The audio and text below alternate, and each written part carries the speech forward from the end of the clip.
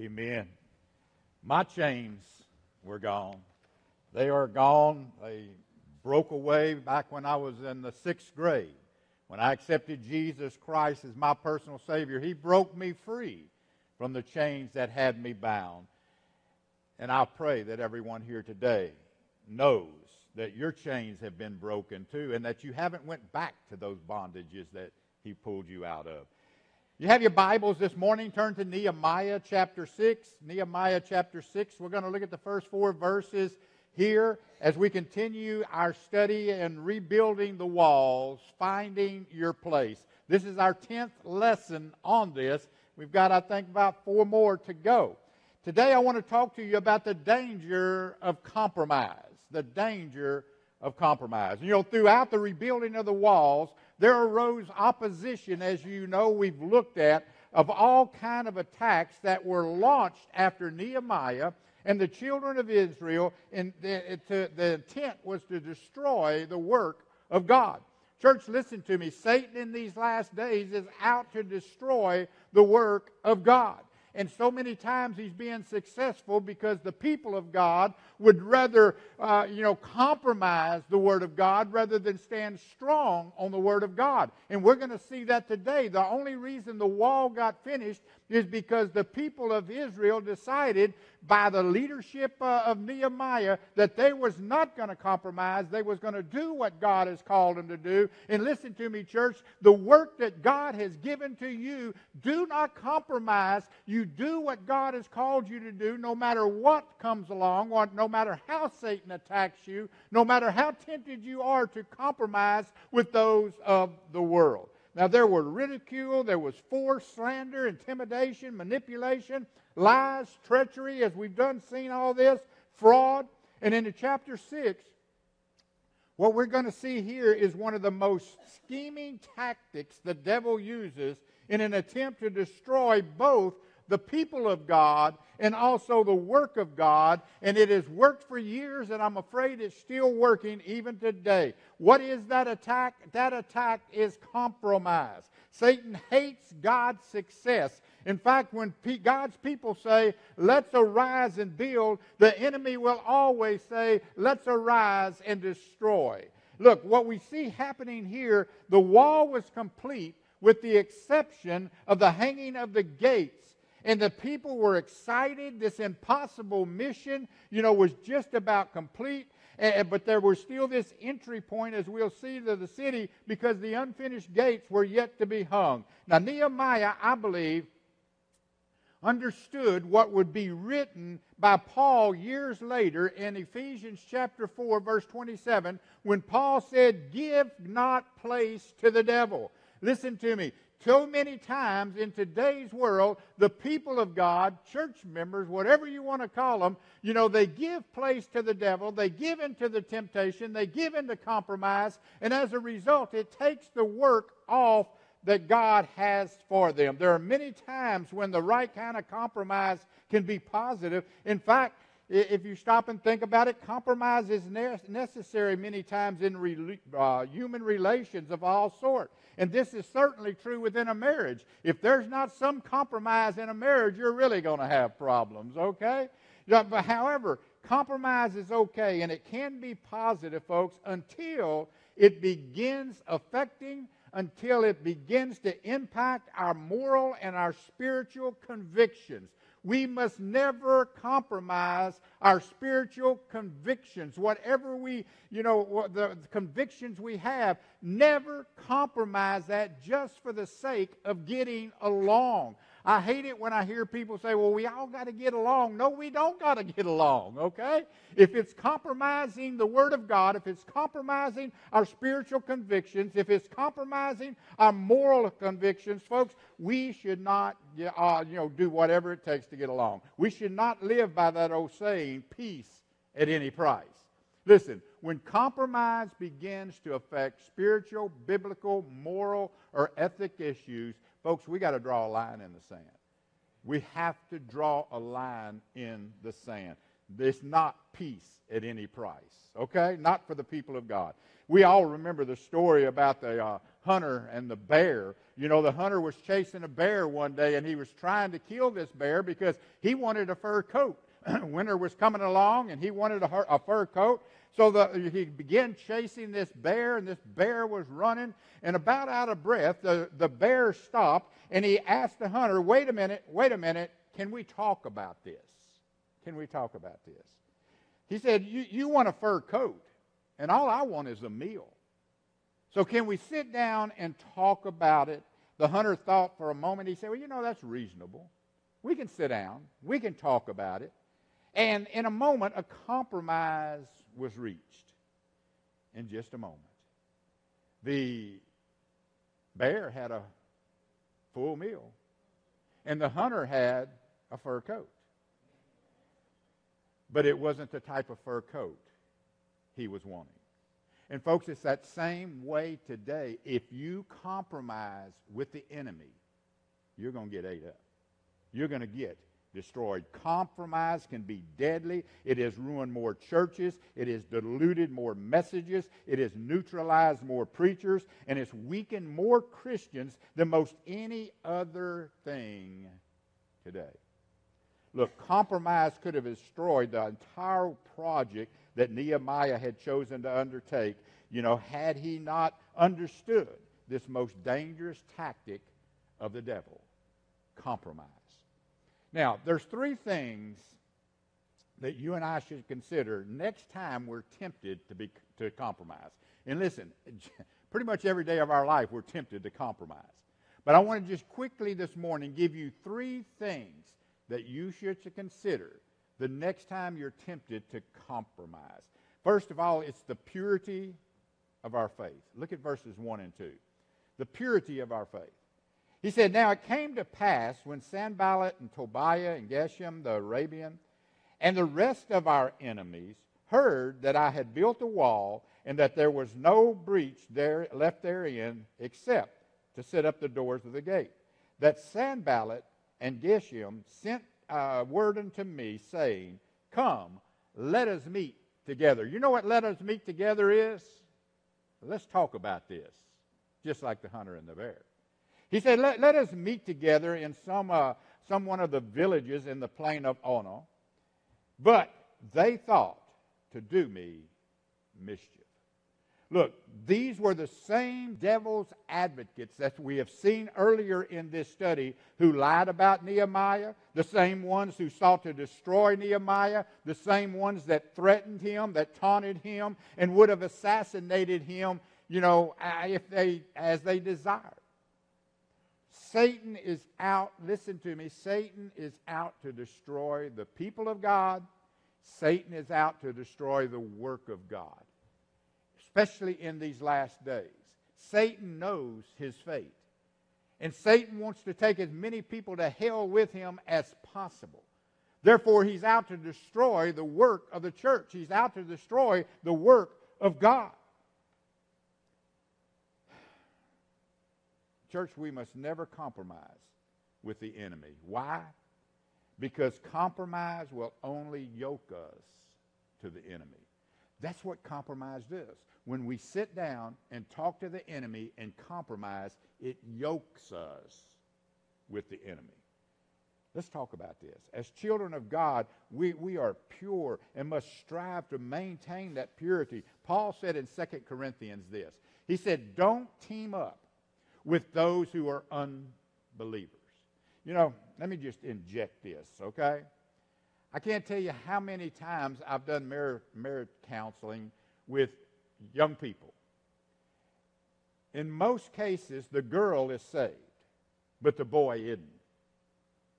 Okay? And I do my best to talk them out of it. Mainly because of this passage right here. Don't team up with unbelievers. And I can't tell you how many times the young lady has told me, oh, I will change him. Listen to me, young ladies. He's going to change you. Very seldom, if I can even remember one, where the boy changed. Because it's a whole lot easier to fall down to his level than to pick him up to yours. Never compromise with an unbeliever. Let's read on what he says here. How can righteousness be a partner with wickedness? How can light live with darkness? What harmony can there be between Christ and the devil? How can a believer be a partner with an unbeliever? And what union can there be between God's temple and idols? For we are the temple. Talking about those of us who know Christ as our personal Savior. Folks, we are the temple of the living God. As God has said, I will live in them, and I will walk among them. I will be their God, and they will be my people. Folks, we're separated from the world. And we should keep ourselves separated from the world and not give in to compromise, because when you give in to compromise, trust me, you are going to be ate up. You're going to be ate up. Look, there's an unmistakable biblical principle of godly separation, or this is, living a lifestyle that's set apart. There are certain non-negotiables, folks, in the Christian faith. Let me just name a few of those non-negotiables. And what I'm talking about non-negotiables is, folks, these are where we got to stand firm. Stand firm. Okay, for instance, the deity of Jesus Christ. We can never waver from the deity of Christ. We can never compromise what we believe about the deity of Christ just to get along, even with another religion or whatever. We must never compromise the deity of Christ, the infallibility of the Word of God. Listen, every word in here, folks, is the Word of God. And it's the infallibility of the Scripture that we have to stand strong upon. The blood atonement. We can't fellowship. We can't be a part of those who do not believe that salvation comes as a result of the blood of Jesus Christ that was shed on Mount Calvary for our sins. We can't negotiate with those who don't believe in the resurrection of Jesus Christ. That's a non-negotiable. We can't negotiate and compromise with those who do not believe in salvation by grace through faith. If they believe in works of any kind, folks, we got to draw the line right there. And the Trinity, if they don't believe in the Trinity, God the Father, God the Son, and God the Holy Ghost, that's a place to draw a line. These are just some things we can never compromise just for the sake of getting along. Just for the sake of getting along. Look, we must never compromise our convictions or bend our beliefs just to suit the enemy. And when you compromise, that's what you're doing. Look, we can work with unbelievers for community projects. Let me just back up here. We can work with unbelievers for community projects and crisis responses in our community. In other words, like Florida just went through the hurricane. We can work with unbelievers to help people. Okay? We can work with unbelievers. But when it comes to our faith, when it comes to our morality, when it comes to our ethics, folks, there is no room for compromise. None whatsoever. The next time you're tempted to compromise, look, consider the purity of your faith. Now, the second thing that we must consider is the responsibility of our work. You see, we're responsible. Once we take on a job, once we take on a ministry, once we take our part in the wall, now we've got a responsibility. And if we have a responsibility, we have to live up to that responsibility. If you're not going to live up to the responsibility, don't take the responsibility. Okay? Here's the thing. Here's what he says in verse 3. And I set messengers unto them, saying, now he's sending people back with a message. I am doing a great work, so that I cannot come down. Why should the work cease while I leave it and come down to you? Nehemiah was saying, guys, I got responsibilities here. I got a responsibility. You're the enemy. I'm not going to get off my place on the wall just to come to you to try to talk me into a compromise and violating God's word. He said, I'm smarter than that. We got too many people in our churches that's not that smart. They'll leave their work. They'll leave their responsibility to go and be with the enemy. Now, Nehemiah wasn't suggesting here, let me just point this out where he says, I'm doing a great work. He's not suggesting here that the work was great because he was doing it, but it's because God was doing it through him and his people. Look, if you're serving Jesus, your work is great. In whatever position you are on the wall serving Jesus Christ, listen to me, your position is great. If you're on the wall serving Jesus by teaching a Sunday school class, you're doing a great work. If you're on the wall serving Jesus by being on our AV team, you're doing a good work. If you're serving Jesus and you got your place on the wall by mowing the church grounds, you're doing a great work. If you're on the wall serving Jesus by helping in the nursery, you're doing a great work. If you're on the wall preparing for fellowships when we have fellowships, you're doing a great work. If you're on the wall serving Jesus Christ in children's ministry, you're doing a great work. If you're on the wall serving Jesus Christ simply by making phone calls to our homebound or our sick or those who have missed, you're doing a good work. Whatever your place is on the wall, listen to me, you're doing a good work, but if you pull off of that place, your position on the wall, to go talk to the enemy, if you pull off of your place on the wall to go be with the enemy, then your position is going to be left undone. Remember your responsibility that you have committed to.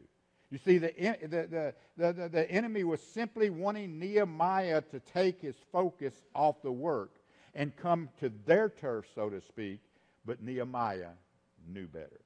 Nehemiah was smarter than they gave him credit. Nehemiah knew his place was on the wall, and all they wanted to do was compromise his commitment to the Lord. Look, how many people within our churches will leave the wall that God has placed them on and go to the camp of the enemy, never to be seen again? And let me tell you something, in my 30-plus years of ministry, I've seen that happen time and time and time again. People leave their place on the wall that they know God has placed them. They go with the enemy. They even just go talk to the enemy, be with the enemy, hang out with the enemy.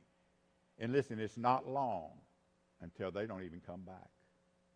They don't even come back to take their position on the wall. Look, never compromise your work. Never compromise the responsibility God has given you. If you walk away from the place that God has placed you, you're soon going to become just like the hunter who was swallowed by the bear. Don't do it. The next thing here is this. If you abandon the work and quit what God has called you to do, folks, the work is going to suffer. That position that you have made a commitment to do, well, nobody will be there to do it. Therefore, the entire church will suffer as a result of your one foolish, selfish decision. You say, that's pretty tough, Pastor. Well, if you choose to leave your place on the wall, that's you choosing to do it, and that's pretty selfish.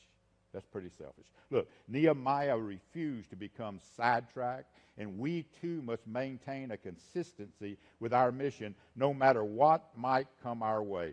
Compromise will always bring about a neglect of our place on the wall. Let me say that again. Compromise will always bring about a neglect of our place on the wall. Look, we must keep on the wall as individuals. We must keep moving forward as a church, always desiring that our church be known in the community as a church that does not compromise. Rather, it's a church that brings people to Jesus Christ. It's the church that baptizes them, into Jesus Christ, matures them as Christians, and equips them for the Christian living. Look, there's more to church, folks, than just getting people saved. And each of us must find our place on the wall. We must refuse to leave that place when the enemy does his best to lure us away. And we must always be consistent in our work. And when we do, we will see victory. So the next time you're tempted to compromise, remember the responsibility of your work. Remember you have made a commitment. Live up to the commitment, or don't make the commitment to begin with. The final thing is this, the integrity of our witness. Verse 4. Yet they sent unto me 4 times. You see, the enemy don't give up. The enemy is going to try and try and try and try to get you to come off the wall and neglect your commitment to God. He says, they sent to me 4 times. They wouldn't stop. And I answered them in the same manner each time. I'm not leaving my spot on the wall. This is where God has placed me. This is what I've committed to. This is my responsibility. Get thee behind me, Satan. Look, people were watching Nehemiah. The project was dependent upon his faithful execution of leadership. Had he gone down, it could have sabotaged the entire project because he was the leader. You know, his enemies came again and again, enticing him to leave the wall and just walk away. Surely we can find a compromise of some kind, Nehemiah, if you will just come and talk to us. If you'll just come and let's sit down and reason together. Surely we can come to a compromise. You know what? It reminds me of Wile E. Coyote. Is Wile E. Coyote still active today? No? You don't think so? Well, if he's not, YouTube him. He's good. But it reminds me of Wile E. Coyote and the Roadrunner. You know, Wile E. Coyote was always setting them traps for the Roadrunner. But you know what? The Roadrunner was smart enough to always understand Wile E. Coyote's the enemy. And if Wile E. Coyote is setting a trap, then he is trying to catch me. He is trying to trap me. He is trying to devour me. And you know the good thing about the Roadrunner? The Roadrunner always had the last beep beep. You know, that may be a way of saying in your face. Look, folks, we as God's people, we need the last beep beep when it comes to the enemy. Just like the Roadrunner. Nehemiah, too, had that last beep beep. Our churches are full of people, you know, with a lot of opinions. But you know what? We need more people with convictions rather than opinions. Hey, every one of us in here this morning has got an opinion, don't we? Some of your opinion of me as a preacher I don't want to hear, but some of you I do, you know. We've all got opinions. But folks, we need more people with convictions. Okay? Now here's the thing. An opinion is something that someone holds. You hold an opinion. Your opinion, my opinion, all of us have an opinion. All of God's people's got an opinion. But you know what? A conviction is something that holds me. That's the difference in an opinion and a conviction. A conviction holds me, and I hold on to that conviction. No matter what the enemy does, no matter what the enemy says, no matter how many times the enemy tries to get me to leave my place on the wall. How sad that many within our churches today hold many opinions, but very few have godly convictions. Anything and everything goes for this younger generation and even some of the older generation as long as it aligns with the view of society. Can I tell you something right here?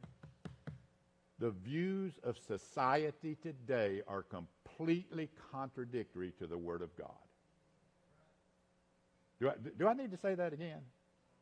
The views of society today are completely contradictory to the Word of God. And if you allow yourself to align your convictions with today's society, folks, the enemy has done got you. It's not going to be long until you're off your spot on the wall. And you're going to be in the bear's stomach, just like the hunter. Look, Christians in this generation, here's the sad thing. Most don't know what they believe and why they believe it. They just don't. Look, Christians in this generation, we have to know what we believe. We have to know why we believe it, and we must never be willing to compromise it. Folks, we got to get back to the Word of God, not society. Listen to me. Society is the bear, okay? Today's society is the bear that is going to eat you if you do not have some convictions based upon the Word of God and hold on to them. Look, history teaches us about Daniel Webster. We've all heard of Daniel Webster. He was considered one of the most elegant statesmen of the 19th century. I found this about him. His political objective was to become president of the United States. He had opposed slavery, but in order to acquire more votes, he compromised his values in what was known as the Compromise of 1850. Here's what that is.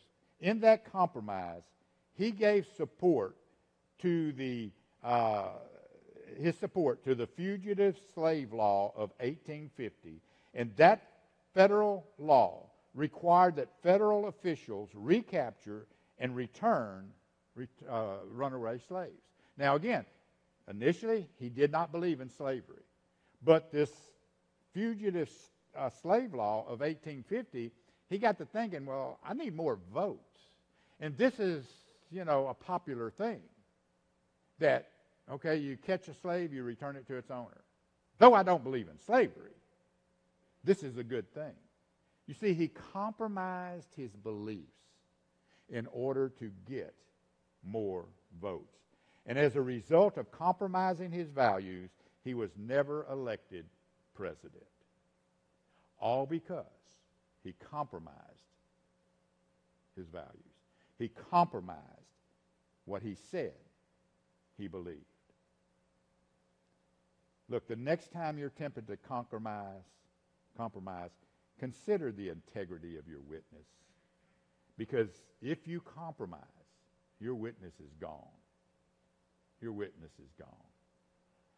Look, I wonder in closing, how many Christians have written for sale on their forehead? How many people in our churches today, if you looked real close, you could see the tattoo, since these younger generations like tattoos, for sale. For sale. How sad. Selling out and negotiating their testimony with the enemy and ending up with nothing. In these latter days, you as an individual and we as a church, we are going to be tempted to compromise like never before. Let me say that again. The closer we get to Jesus Christ returning to take us out of this old world, we are going to be tempted to compromise like never before. What are you going to do? What are you going to do? Are you going to leave your place on the wall let's just hear what the enemy has to say. Let's just talk about this. Or are you going to stand firm and say, no, I've made this commitment to God. This is where God has placed me. This is the responsibility he has given me. I'm standing firm here. The enemy can just go to the devil. Or would it be wrong to say go to hell? We got to stand firm, folks, in these last days. Bring a little closer to home. November the 8th, millions of believers are going to be tempted to compromise their values. And they're going to vote for senators and congressmen and governors and mayors and, et cetera, of which none in both parties should get the vote of a true child of God if they're not in line with the Word of God. And I'm just going to insert this. If it hurts somebody's feelings, I really can't help it.